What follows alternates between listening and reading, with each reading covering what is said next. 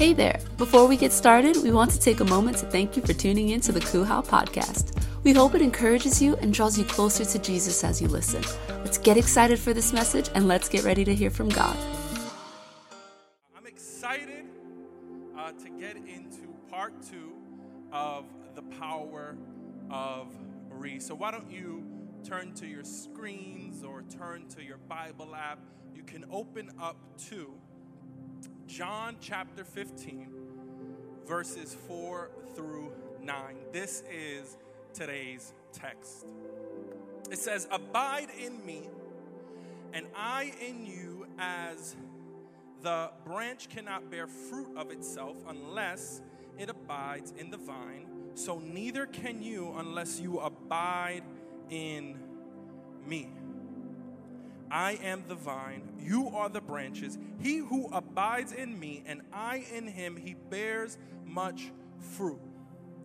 For apart from me, you can do nothing." I'll read from here. "If anyone does not abide in me, he is thrown away as a branch and dries up. And they gather them and cast them into the fire, and they are burned.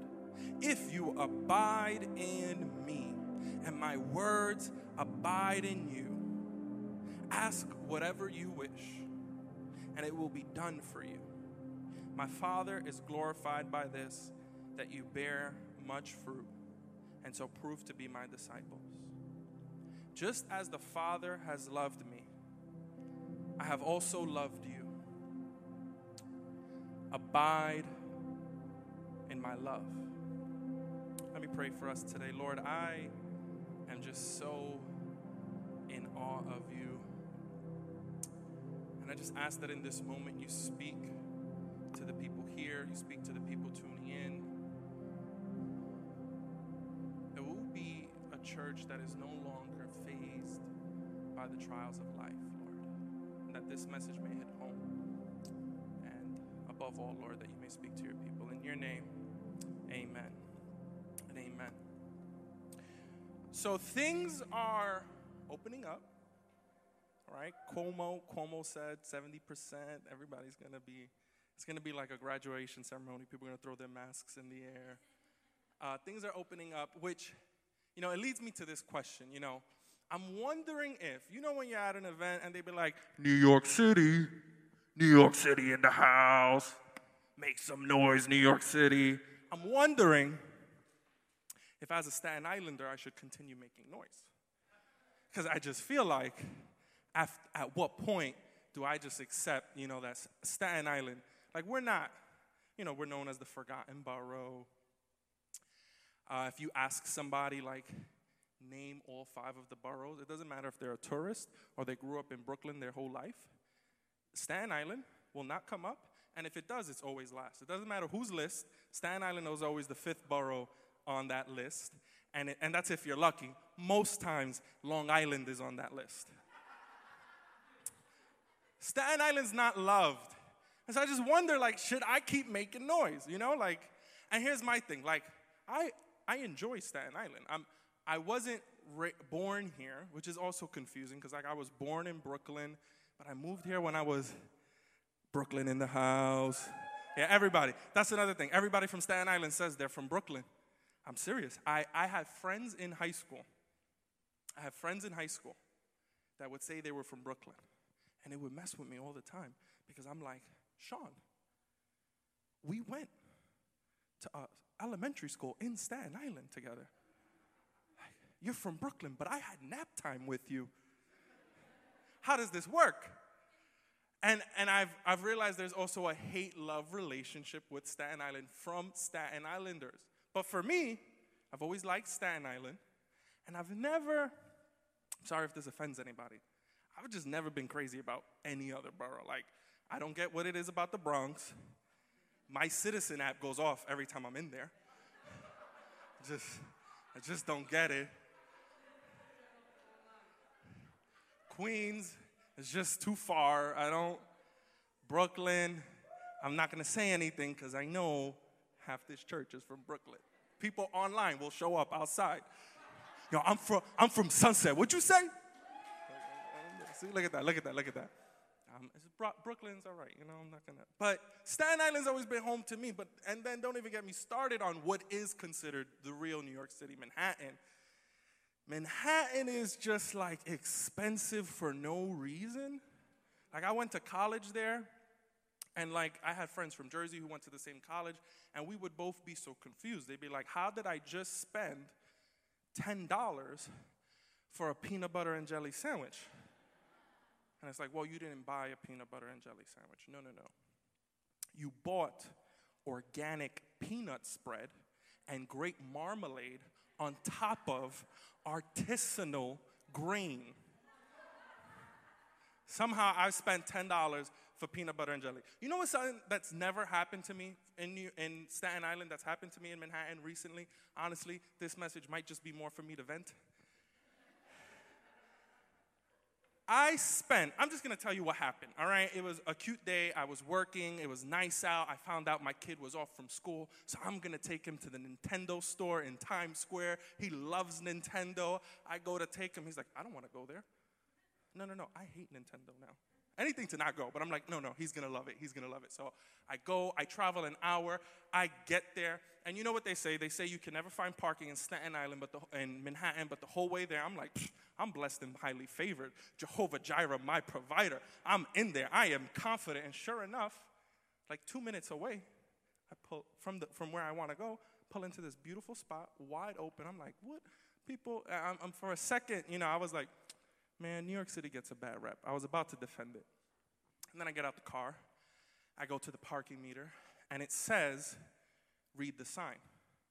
And I don't know how you program a parking meter to even have New York attitude. It's like, because I saw the eye roll and the neck. It was like, read the sign. And I'm like, I'm arguing with a parking meter in New York City. I'm like, I read the sign. It said no parking until I could park after 6 a.m. And it said, read the sign. So I read the sign again.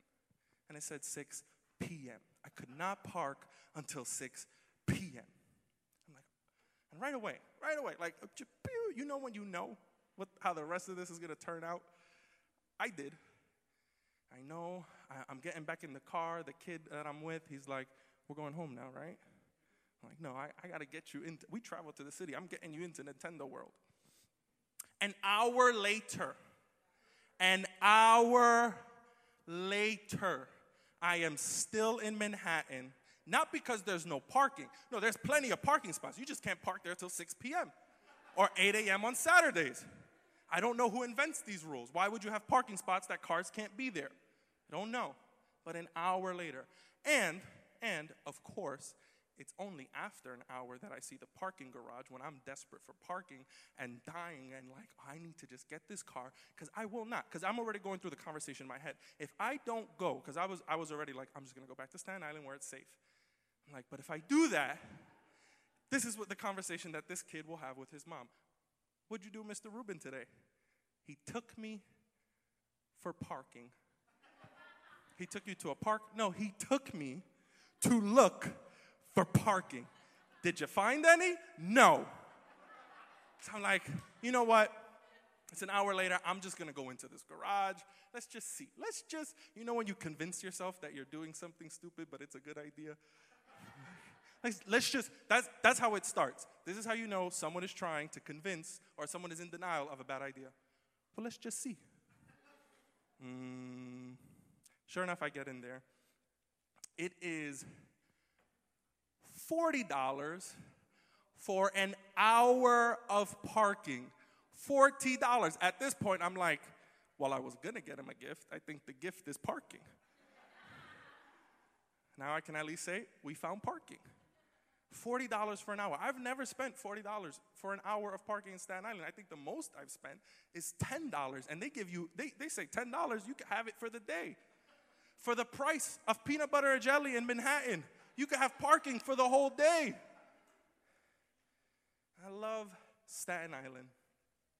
But what I want to hone in on was this moment with the parking meter, this aggressive parking meter.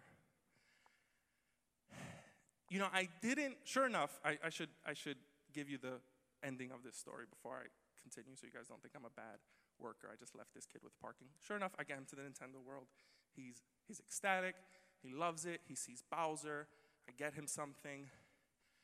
And you know, I don't regret the experience now. And I didn't regret it on the way. On the way, I was so optimistic. It was only in the in-between, the place before finding parking and after finding parking, that I started to regret and lament and consider quitting. And I think in life, that's what happens. See, it's these small moments, because I can tell you when my mood shifted. It was when I read 6 a.m. The second I realized the parking spot that I wanted, I wasn't going to get, well, that was just my whole day. It didn't even have to be an hour. If I would have found the garage in 5 minutes, I would have been frustrated. And I feel like in life, when we talk about trials, we focus on the big things. But man, do it not be the little things that'll get you. Like it's the thing your coworker said to you, or the passive-aggressive comment that you know was about you on social media. Like at the very least, tag me. It be the little things. If you're Roe, pray for our pastor. It be customer service.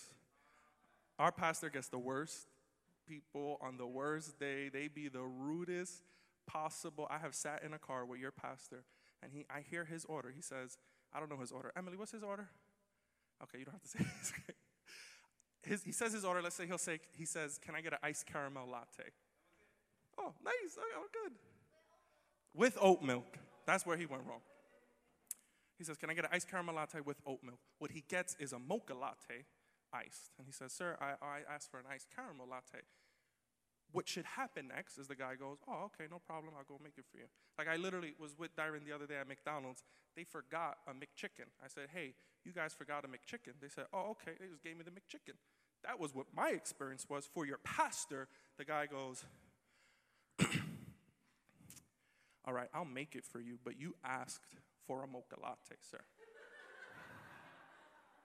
And your pastor goes, honestly, what I think Pastor Rowe is on a hidden camera show called How Healed Are You? Because they be testing him. I promise, that's not where the exchange ends, and I promise you he will go into it on detail on his next anecdote. I promise you, he just has a compendium of all the times that someone has been rude to him, and it's always customer service. But it be the little things that'll get you. A comment, someone cutting you off, all these kinds of things. And I think from the little things to the big things, the small trials to the big trials, what God wants for us is to cultivate a spirit that endures. And in a greater way, and getting into our title for today, he wants for us to be people who are resilient. And in talking about the power of what I want to unpack today is the power of resilience.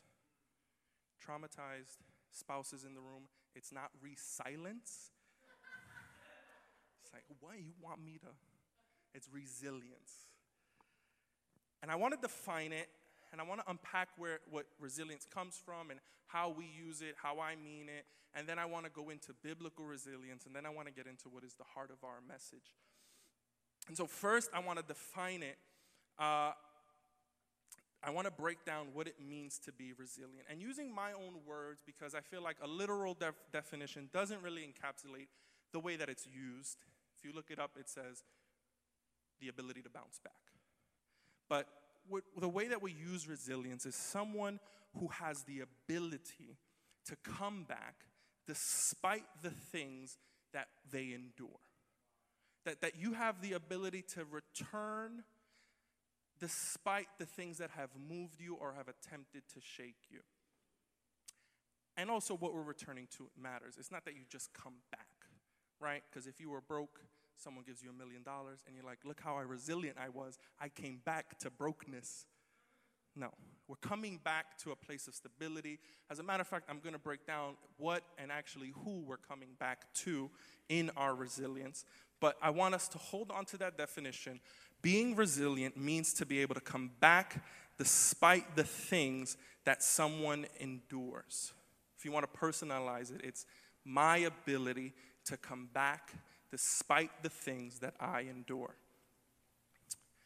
And now what's really cool is when you look at the etymology, the history of how this word came into our language, it comes from a Latin word that it looks like it is pronounced the same way, resiliens. It ends with an S instead of a CE. And what the basic thing that matters for this moment is that it was the present tense in Latin of this other word, resiliere. I don't know if I'm pronouncing any of these correctly, but if you're a Latin major, let me know later. And what's cool is the past tense of this word resiliere was this other Latin word, resultere. And resultere came into our English as this word, result. And I think that's so cool because we don't use result and resilience in that way. If you were resilient in something, you won't say, I resulted. Oh, that was my result, right? But I think understanding this shared history allows it to stick in our minds better for what I want to be our guiding phrase for the day. My hope is that, what I hope is and what I believe that God wants for his people is that our result will be resilience. That if we personalize it, my result will always be resilience. And I love that result is the past tense because no matter what has happened, whatever the past was, once the present is in the past, the result will be that we were resilient. When you total up the trials that we faced, from the little trials to the person saying something disrespectful to us, to the big trials, to our how am I going to pay my bills, that the result will always be we were resilient. And I want to unpack as we continue, biblical resilience. See, when you look throughout Scripture, what you won't find is that the word itself, resilience, is not found anywhere in the Bible. The word itself. But you will find the concept, right? Like Job lived a life in which he was resilient in all that he experienced. You look at the life of Joseph and you see a person that was resilient in all of the trials that he faced. And all the way from the Old Testament to the New Testament, all the way to the life of Jesus Christ himself, you see someone who was resilient in spite of all the things that they faced. And so you see this concept there. But it's often defined in different ways, or I should say translated in different ways. And that has to do with the way that the English translators choose to translate based off context, based off the language that was available to that time. But you will see synonyms of resilience where you see the concept of resilience. You will see things like endurance, perseverance, taking courage, or steadfastness. All of these break down the concept of resilience. And the Greek word that often gets translated into perseverance is this term known, in the Greek, it's this term hupomeno. Hupomeno is a Greek word that, it's like a Greek compound word. It comes from hupa, which means under, and meno, to stay. And it literally translates to stay under. But a better English translation is to remain in. That in spite of all the things that you're facing, you remain in.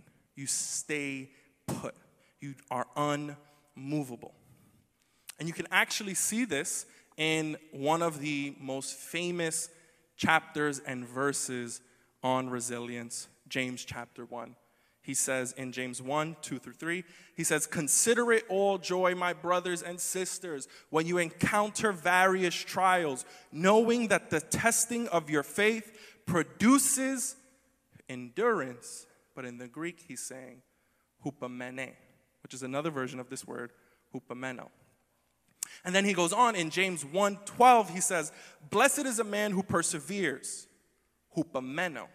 Blessed is a man who hupomenos under trial, For once he has been approved, he will receive the crown of life, which the Lord has promised to those who love him.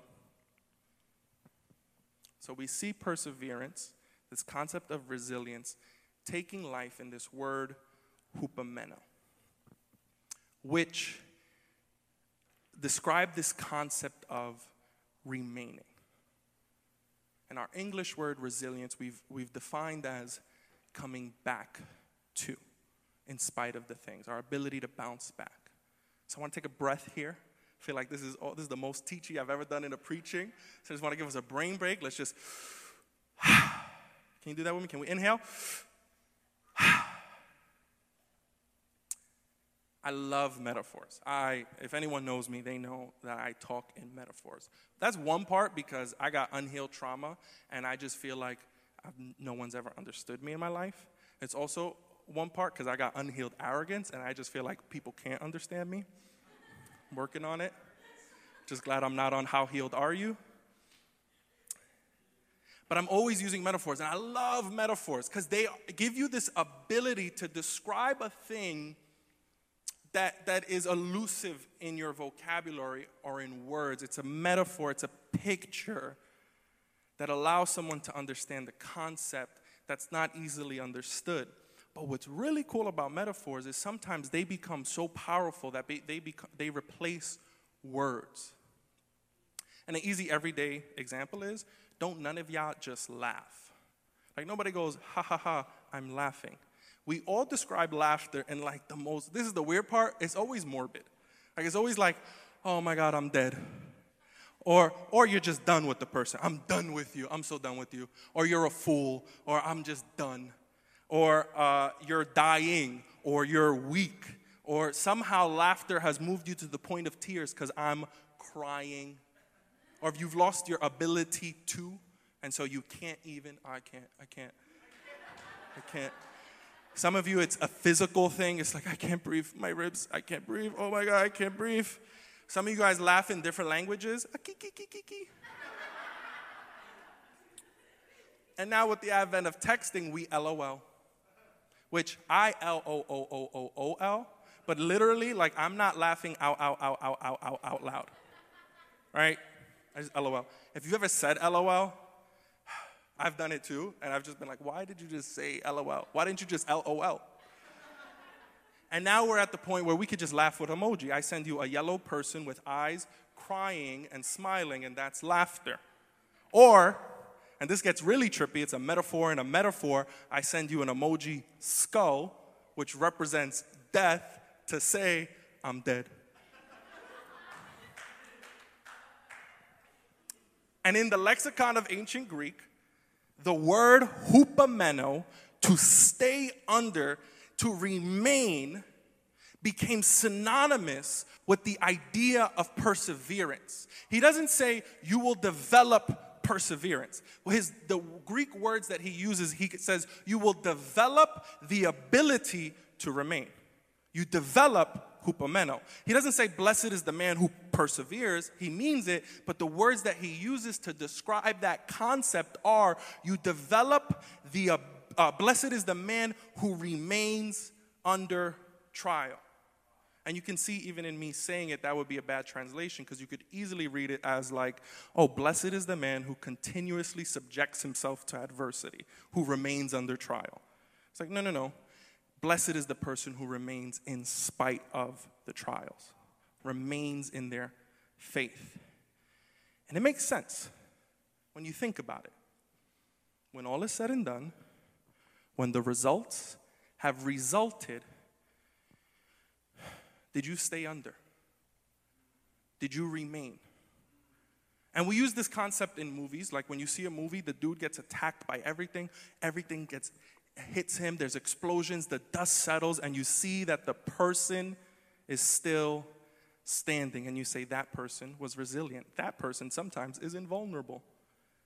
It's this concept of when all has passed, was the result that you're still there despite everything that tried to take you out. And if it is, then you were resilient. And then James says that the more you endure these trials, they test your faith. And testing your faith produces the ability to what? To remain. And this is where it gets really, really good. See, that word meno, hupa meno, I said, hupa means under, meno means stay. That word meno means remain. But it doesn't always get translated as remain. And for perfectly logical reasons. Like I said before, blessed is a man who remains under trial doesn't quite mean to us what the authors meant. Sometimes it gets translated as this word, abide. And could you imagine hearing meno from Jesus' mouth? Remain in me, and I in you. Remain in my love. And then years later, James says that blessed is the person who remains. That to consider it joy when problems come your way, because they develop your ability to remain. Remain in Jesus, I think, is the perfect biblical definition of what it means to be resilient to the believer. That no matter what comes my way, no matter what hits me, I remain in his love. I abide in him. That abiding is the most perfect picture. Abiding in Jesus, no matter what your trials are, small or large, that you abide in Jesus is the perfect picture of resilience. Biblical resilience is when the result of what has passed is that we remain in Christ. And I want to read to you John 15 with the resilient translation. John 15, if we use this idea, remain resilient in me, and I in you. As the branch cannot bear fruit of itself unless it remains resilient in the vine, so neither can you unless you remain resilient in me. I am the vine, you are the branches. He who remains resilient in me and I in him, he bears much fruit. For apart from me, doesn't this part read so different? For apart from me, you can do nothing. If anyone does not remain resilient in me, he is thrown away as a branch and dries up, and they gather them and cast them into the fire, and they are burned. But if you remain resilient in me, and my words remain resilient in you, ask whatever you wish, and it will be done for you. My Father is glorified by this, that you bear much fruit, and so prove to be my disciples. Just as the Father has loved me, I have also loved you. Remain resilient in my love. See, church, I think that the key to becoming a people that are truly unshaken, unwavering, and always able to persevere is understanding who we are persevering in. That our act of perseverance, that if we could get it in our minds, that it's a location. And that we remain in the location of in Christ. That no matter what comes my way, I'm in Christ. No matter what shoves me and pushes me, I rebound to the location of in Christ. And I remain here. That I am resilient to be here. And where is here? It is in Christ Jesus. Come what may, come storm pass, I will always remain in Jesus. Not on my own strength, but in his strength.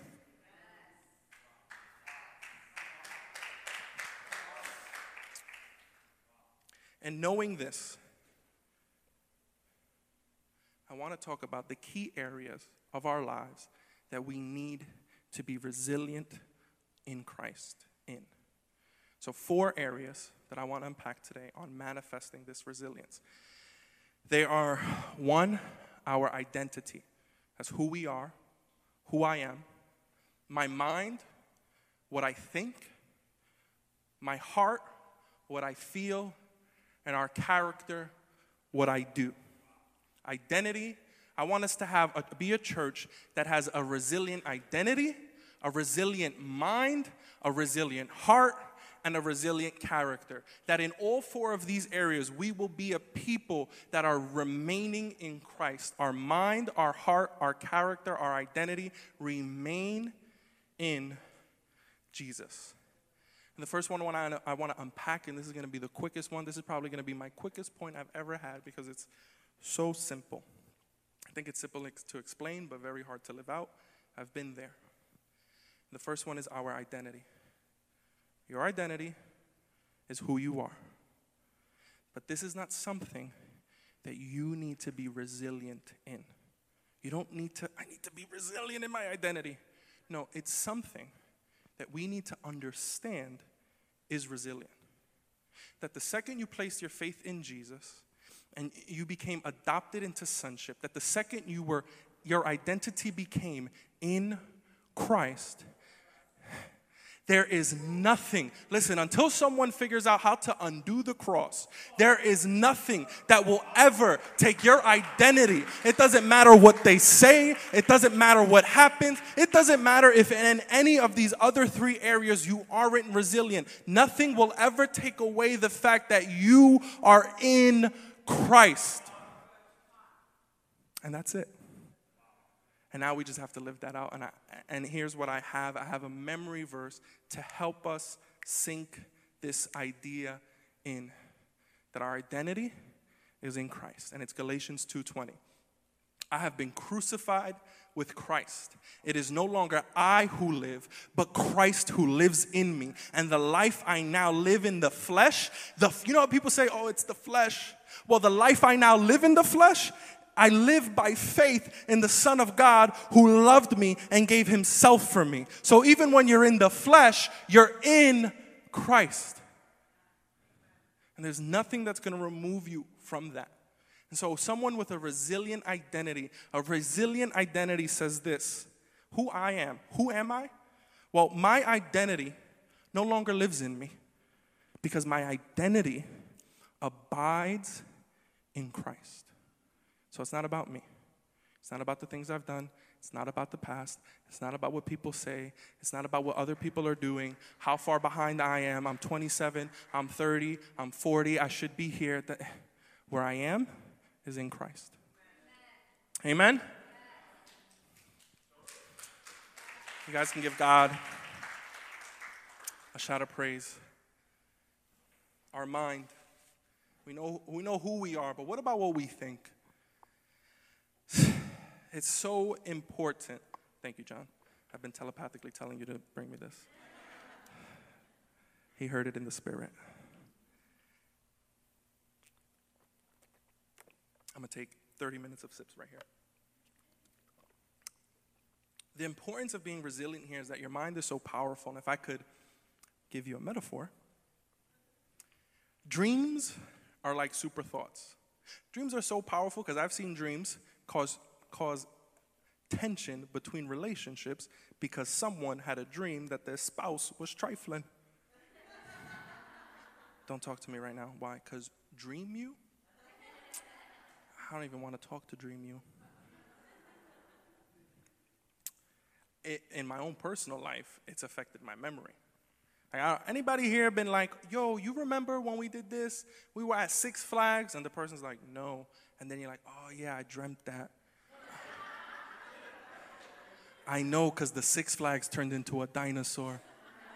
It's crazy. That's actually what I was going to tell you. I was like, yo, you remember when we were at Six Flags and it turned into a dinosaur? Dreams are so powerful. I'm just glad that I'm not alone in that. I really swore that I was like, no, that's me. I'm the only person who remembers dreams as real life. But they're so powerful. They affect your mood. You could just wake up in a bad mood because you had a bad dream. They affect your spiritual life because if you've ever had sleep paralysis, you start naming every name of Jesus in the world. I wake up like this, Jesus! The name of Jesus. If you don't know what sleep paralysis is, it's this terrifying thing where you wake up and you can't move your body, but your brain is still sleeping, so it's hallucinating. Yeah, that's what science says. I call it demonios. All right? Studies have also shown, and this always stirs up the free will debate, that before a person acts, that their brain has already made the decision they're about to decide. Like nanoseconds before you say, I want the blue one, your brain goes, you want the blue one. And I'll give you a silly example of this. I was at the beach the other day trying to fold my towel. Why is that funny already? If Pastor Rose said that, y'all would have just, it's not about me that you know, oh, Ruben folding a towel, that's funny. Sure enough, the wind is blowing my towel this way. All right, so if I have this napkin, the wind is blowing it this way. And somewhere, and I swear this was my brain, because the whole time it's happening, I'm like, this is a stupid idea. My brain goes, if I just fold it this way, I'll be able to, if I just flip it, it'll go this way, and I'll be able to fold it. And as my brain already decided this, because my body's just already doing it, I'm like, well, what am I doing? It's the silliest thing. If you've ever thrown your keys out while you were trying to throw a cup out, your brain makes decisions for you. And so I think that our thoughts, being as powerful as they are, and our brain being as powerful that it is, that in the debate for free will, that the only chance we have is in what we do before we have to decide. And there's tons of science here. If you've ever read Switch on Your Brain, neurogenesis, you can rewire your brain, but you have to rewire it because it's conditioned to take the paths that you've taken. And the longer you've lived, the longer you've thought a certain way. And so there's things like mindfulness and thought training, because we need to be ready and in control of our minds before the tests and the trials come. And the question to answer that is this: do our thoughts abide in Christ? Do they remain resilient in Him? When we get a thought, does that thought, and this is like no shame, this is not like, oh, if your thought doesn't abide in Christ, like, no, my thoughts stay not abiding in Christ, and I have to be like, no, let's redirect. If your thought sounds like a thought that Jesus wouldn't have, is abiding in Christ. If you're dealing with unforgiveness, it's a long process and it's a trial, but there's also an understanding that, what did Jesus think when it came to forgiveness? And how can I think that way? How can I surrender this thing right here, because it's so powerful, it can convince me of things that are happening that are not actually happening, and dreams are the perfect example. You fall in a dream and you fall in real life, but then you're dealing with machinations and bitterness about an interpretation of a text message that someone sent to you, and your body is physically feeling those emotions. And your thoughts have taken you captive. But when we are resilient in our thought life, we take captive of our thoughts. But we don't just take captive of them. We take captive of them into the obedience of Christ. And our memory verse for this is 2 Corinthians 10:5. We are destroying arguments and all arrogance, Reuben, raised against the knowledge of God. And we are taking every thought captive to the obedience of Christ. Is my thought life abiding in Christ? If I'm dealing with anxious thoughts, how can I bring them into the abiding nature of Jesus? Because Jesus doesn't deal with anxiety. His thought life is a different kind of thought life. And there's ways to do that. There's studying scripture. I'm going to actually break down ways to cultivate resilience in a little while. But are we taking these thoughts captive and having them obey Christ? A resilient mind says, my thoughts are captive to the obedience of Christ. My thoughts abide in Christ. They dwell in Him. And the second most powerful thing other than thoughts is emotions. There's people in this room like, oh, but I'm not a thinker, I'm a feeler. And emotions, we'll get into the heart, what I feel. I've actually said this phrase before. Well, facts, and I've not said it this way, so I'll say it the way I said it. Facts do not care about feelings. They don't. Facts are facts. They involve truth. But the inverse is just as true. Feelings don't care about facts. They don't. Like if I'm dealing with real fear, it doesn't matter if you tell me, hey, the boat that you're about to get on is safety. Let me show you all the safety checks. My emotion is fear, and I feel it, and telling me a factual statement about fear, and it's not going to change the fact that I feel fear. If I'm dealing with an insecurity, the facts, you can give someone who's been, let's say, cheated on and is in another relationship and fears being cheated on, you can give them your location, your text history, your email. Nothing will override this feeling of it's going to happen again. Because feelings don't care about facts. And I think oftentimes we try to confront feelings with facts, and you will find that in psychology that's not the way to do it. Facts can help, they can supplement, they can face it. But really, I think the first step is understanding that feelings are a filter. They're a filter through how we perceive the world. And if you have a friend that gets hangry, you know. A hangry person could be in the same situation. 5 minutes. Five minutes, they're chilling, they're laughing, they're having a good time. They get hangry, we've been here all day. You get hangry, but it can also manifest itself in darker, more destructive ways. Like what about the filter of bitterness and how it affects how you view your parents or the person who hurt you? What about the filter of trauma and how it affects you and how you view your life going forward and how you can't get in that situation? Because every time you try to get into the situation, the feeling of trauma overrides what's happening. Jealousy, rage, they all do the same thing. And here's the dilemma. Here's the problem that I found. My emotions, my heart is constantly under the influence. It's under the influence of food, coffee, my past, my mother. It's constantly under the influence of things that I encounter in my life.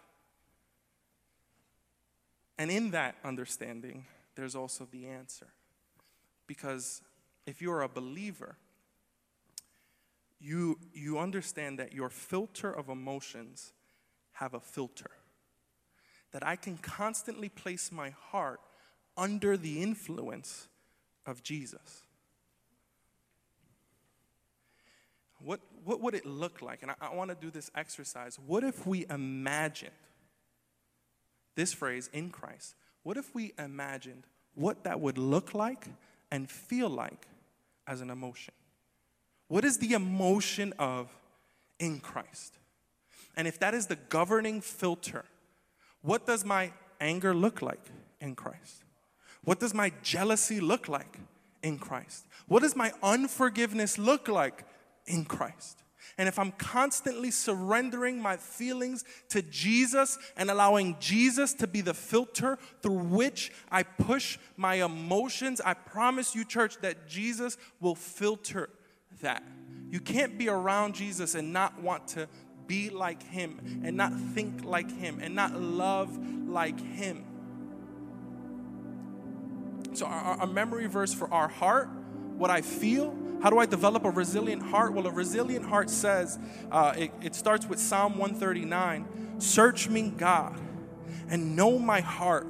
Put me to the test and know my anxious thoughts and see if there's any hurtful way in me and lead me in the everlasting way. A resilient heart says, God searches my heart. My heart abides in Christ. And in talking about what Jesus does, let's talk about what we do. Our character. See, what we do, fundamentally, what we do is the only thing that's ever really known about us. I can't read Mei Ling's thoughts right now, whether she thinks this outfit looks good. But Lisa told me it does, so I know what she thinks. I can't read your emotions right now, how you guys feel about the fact that we're probably going to go over about 2 minutes, I promise. But what you do is what informs me of what you think and what you feel. And that's why when someone goes, I'm fine, but their actions don't line up with it, you go, are you sure? What we do, what we know about people is not based off of their thoughts, it's based off their actions. And the definition of character is pretty elusive to define what is a person's character, but I think it can be summed up in what we do. And it's a good character is just something you know when you see it. And I feel like, church, like we have to decide that our character is going to be resilient. Because I think our character is always under trial, and it's always being attacked by this thing called convenience. And it's always the small compromises that get us. Like, it doesn't start. A struggle with pornography doesn't start with pornography. I know, I've been there. It starts with an inappropriate post on an Explore page. Then it starts with looking at that post a little bit longer. Then it starts with actually going to the profile. Then it's I'm at the site. And then all of the sudden, what seems like all of the sudden, I have dealt with an addiction to pornography. But it didn't start there. It started at the age of 13 when a kid said, hey, do you want to look up these images with me? And it's always these small yeses. Yeah, I'll do that. Sure, that's not that bad. This is, nobody's really looking. Or there was no negative consequence. I didn't get caught. And all of the sudden what has happened, and please, it's not this God's going to punish you kind of thing, but what will become of our character. My mom says that I'm too trusting. And I laugh, and I get what she means. Because I will give money to someone at just I'll pay you back. And she's like, you really just think everybody's going to pay you back? And I go, no, Ma, I don't believe that everybody that I lend money to is going to pay me back. But I don't want to live a life where I have to doubt whether or not and test if someone's going to pay me back or not. Because here's the decision that I've made in my character. I want to live a character. I want to have a character that always chooses trust. And I don't want to distrust people. I'm okay with them holding my trust and breaking the trust and all of those things, but I don't want to live a life where I have to doubt you and see, and I got to start checking people's credit scores before I lend them $5. And in simpler terms, the reason is I feel like what it would take to evaluate people on a case-by-case scenario when it comes to trust would shift me just a little bit. Not all the way, but just a little bit off axis from my character.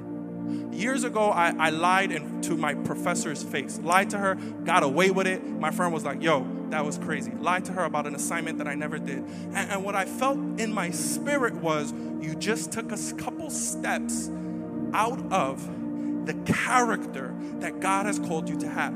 Was it sin? Was it evil? Was it wrong? Was it atrocious? No, but it took me just a few steps away from the person God who called me to be. And church, we have to decide ahead of time that I am called to live like Christ. I am called to be like Christ. I am called to be an imitator of Christ. It doesn't matter if it's convenient or not. Man, Jesus forsook convenience because it says he forsook heaven to come down to earth to die for us.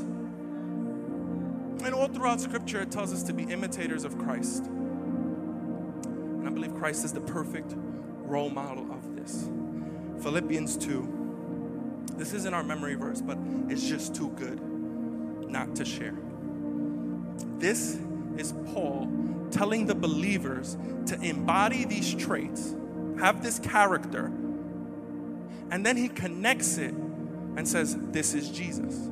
So I want you to hear this with the lens of, this is Christ-like character. It's not going to be on the screens. I really just wanted the church to literally just listen to this verse.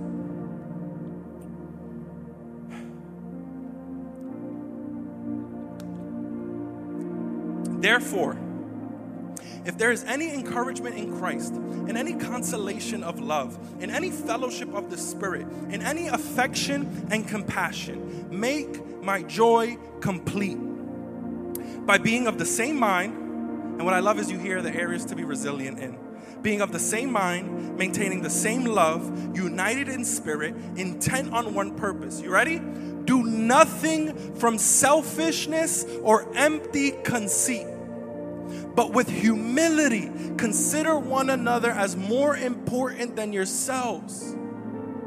Do not merely look out for your own personal interests, but also for the interests of others.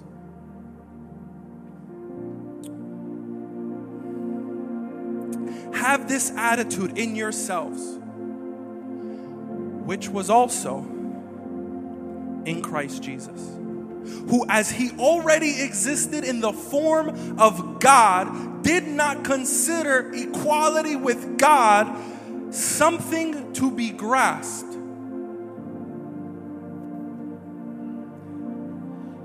but emptied himself by taking the form of a bondservant. We translate it as bondservant, but really a slave.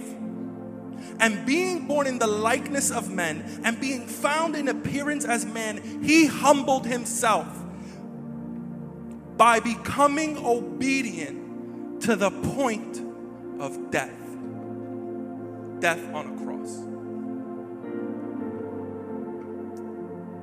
That Jesus' Christ-like character was one that humbled himself so much that it took him to an obedience that led him to the cross. But why was he on the cross? Was for us. And that's the Christ-like character. A character that does nothing from selfish ambition, nothing from conceit, a character that considers people as better than ourselves, a character that says, no, you go ahead, a character that is never out for what's in it for me, but it's more about what's in it for you and you and you. That Jesus on the cross, he didn't say, I'm gaining anything out of it. He said, they're gaining everything.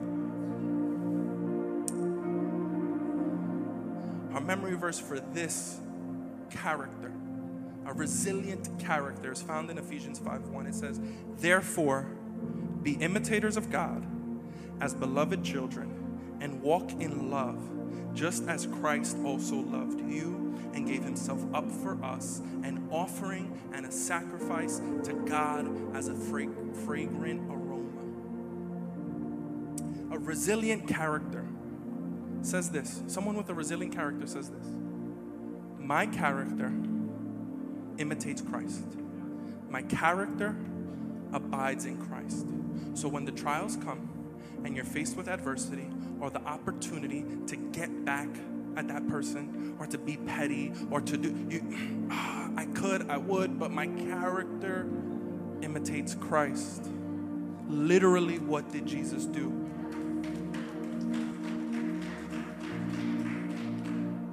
Close, I want to recap and then I want to get into something. Resilience, summary of today's message. Resilience for those who have placed their faith in Jesus is holding on and remaining in that faith. Despite whatever trials we go through, when the dust clears and all those trials have passed, what can be seen is the believer still standing firmly in Christ's loving embrace. No matter what comes our way, we will remain in Christ. Our minds will remain in Christ. Our hearts will remain in Christ. Our character will remain in Christ. And we know, understand, and accept that our identity will always and forever, no matter how many times you fail or how many times you feel like a failure, your identity is not a failure, it is in Christ. That our identity will always and forever be in Christ.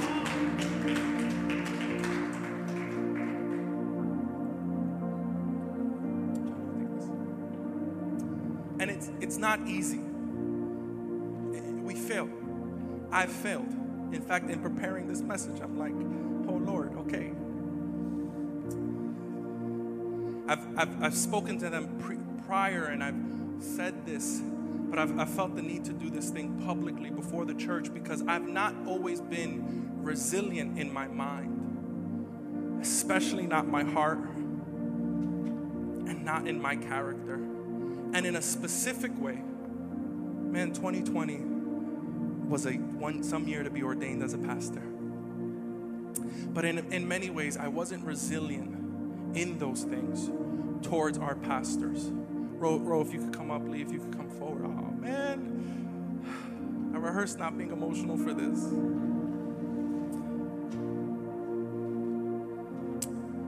You know, Pastor Ro and Lee, in the midst of 2020, were steering a ship during a storm. Pastor Ro never encountered any school that taught you how to pastor a church in a pandemic.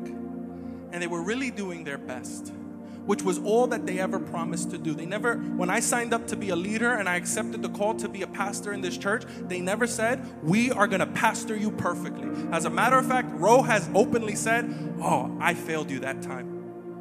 I've become a better pastor, but I've dropped the ball. We have such pastors who are just open and transparent, and they never gave me this promise. And yet somehow in 2020, I began to expect something from them that even God doesn't ask for, which is perfection. And the hurts that came, there were times that I started to become bitter, and my heart wasn't resilient towards them. And I started to have thoughts that weren't in Christ towards them. And even character. Like nothing crazy, but like character. Like I on the sneak tip, subconsciously, a level of doubt because of the hurt, because of the things that they had even like apologized for, I would still hold on to.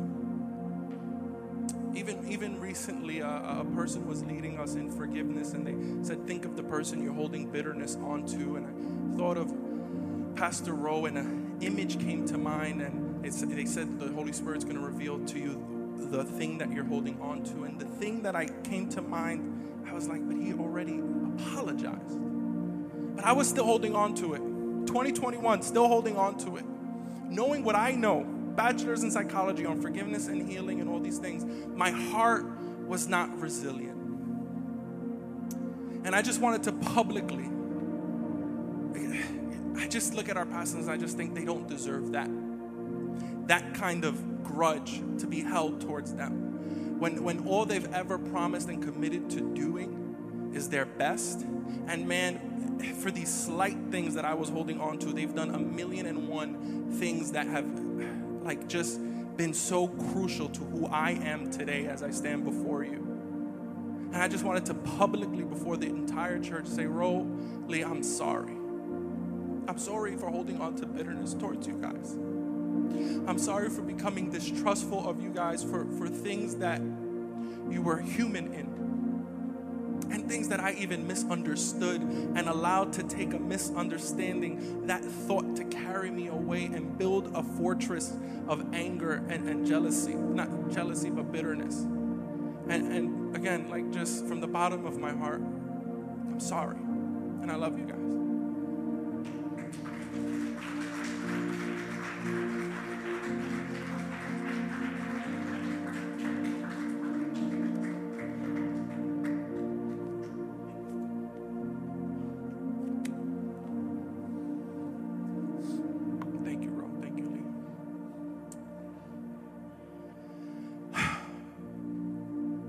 How do we cultivate this resilience, though?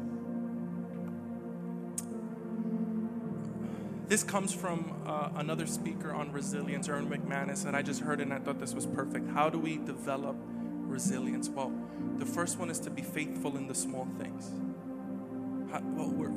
We just choose to be faithful in the small things. It's the first step. In our mind, what are the small thoughts? In our heart, what are the small feelings? In our our character? What are the small actions? We just choose to be faithful in the small things. The next thing is we practice gratitude. We're faithful, we're grateful. We practice cultivating a spirit of gratitude. Having grateful thoughts, having grateful feelings. Every day, I promise you, try it for a week. Just every day, I'm going to take time out of the day to write a sentence or declare a sentence of answering this question, what am I grateful for? Grateful people are resilient because they're content and appreciate what is in their hands. They're not striving for more. And the last one is be humble. Be humble. Humble people are resilient. Arrogant people are fragile because arrogant people always are expecting to supersede and over-succeed expectations. And when life's trials come, they're broken. But humble people, man, sometimes humble people expect to lose. And they're just happy that they won. They're just happy that they get to be a part of the party. They're just happy that they get to be in Christ. Yeah, I lost the house, but I'm in Christ. I remember a pastor friend of ours, his house, I think, burnt down, or the things in the house burnt down. And his response when we checked in on him was, it can all be replaced. We have our lives. And just that level of just appreciation for what he had and that level of humility, that is resilience. That literally in the face of your house burnt down, you can say, I'm content. I'm in Christ. So we are faithful, we are grateful, and we are humble. Now, I want to pray with you as we stand and get ready to worship. I want to pray a prayer for those who are accepting the call to be resilient, but I also first want to pray that all of this revolved around abiding in Christ. So I want to pray for the person who's new here or new online that might want to take that first step. Maybe you haven't abided in Jesus. Maybe you haven't placed your faith in Jesus yet. I want to invite you into a place, into a journey of abiding in Jesus. And here's the promise. Here's what he says. Abide in me, and I will abide in you. I just think that's so beautiful, that he will abide in you. And right there where you are, he will come and enter into your life. And so if you want that, we're gonna just say on the count of 3, just so that I can see your hand and know who I'm praying for. And if online, you can type even in the comments as an open declaration that you want this life with Jesus. I'm gonna say 1, 2, 3. You're gonna raise a hand. We're gonna put our hands down, and then I'm gonna pray with you. 1, 2, 3. You can put your hand down. I want you to recite this prayer with me. It's going to be very simple. Jesus, I want to abide in you. Please come into my life. And then I want you to declare this in the prayer. I want you to say, today I am new. In Jesus' name, amen and amen. Can we give it up for the people who place their faith in Jesus?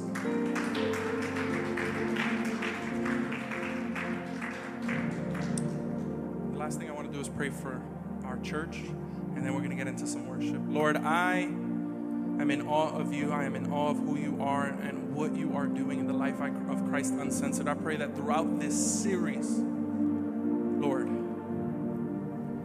that you really touch us, that these words, the power of Re, that they provide an opportunity for us to become closer to you. And I pray that today, from this very moment, that our church, when they see Christ Uncensored, they may say that is a resilient church, that just in the face of a pandemic, but in more, Lord, that no matter what has come through that church, they have stood firm in love. They have stood firm in the love of Jesus, Lord, that they may look at the people of this church. That there may be a day that people may look at us and say, you're from that Kuhau place, right? Yeah, I could tell by how unshaken you are, by how loving you are, how resilient you are.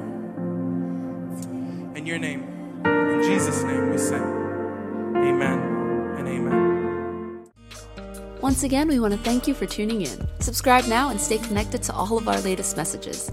And if this message really blessed you, pass along the blessing by sharing it with a friend. We pray that you will be given the opportunity to apply this message, and we hope that you enjoy the rest of your day. God bless.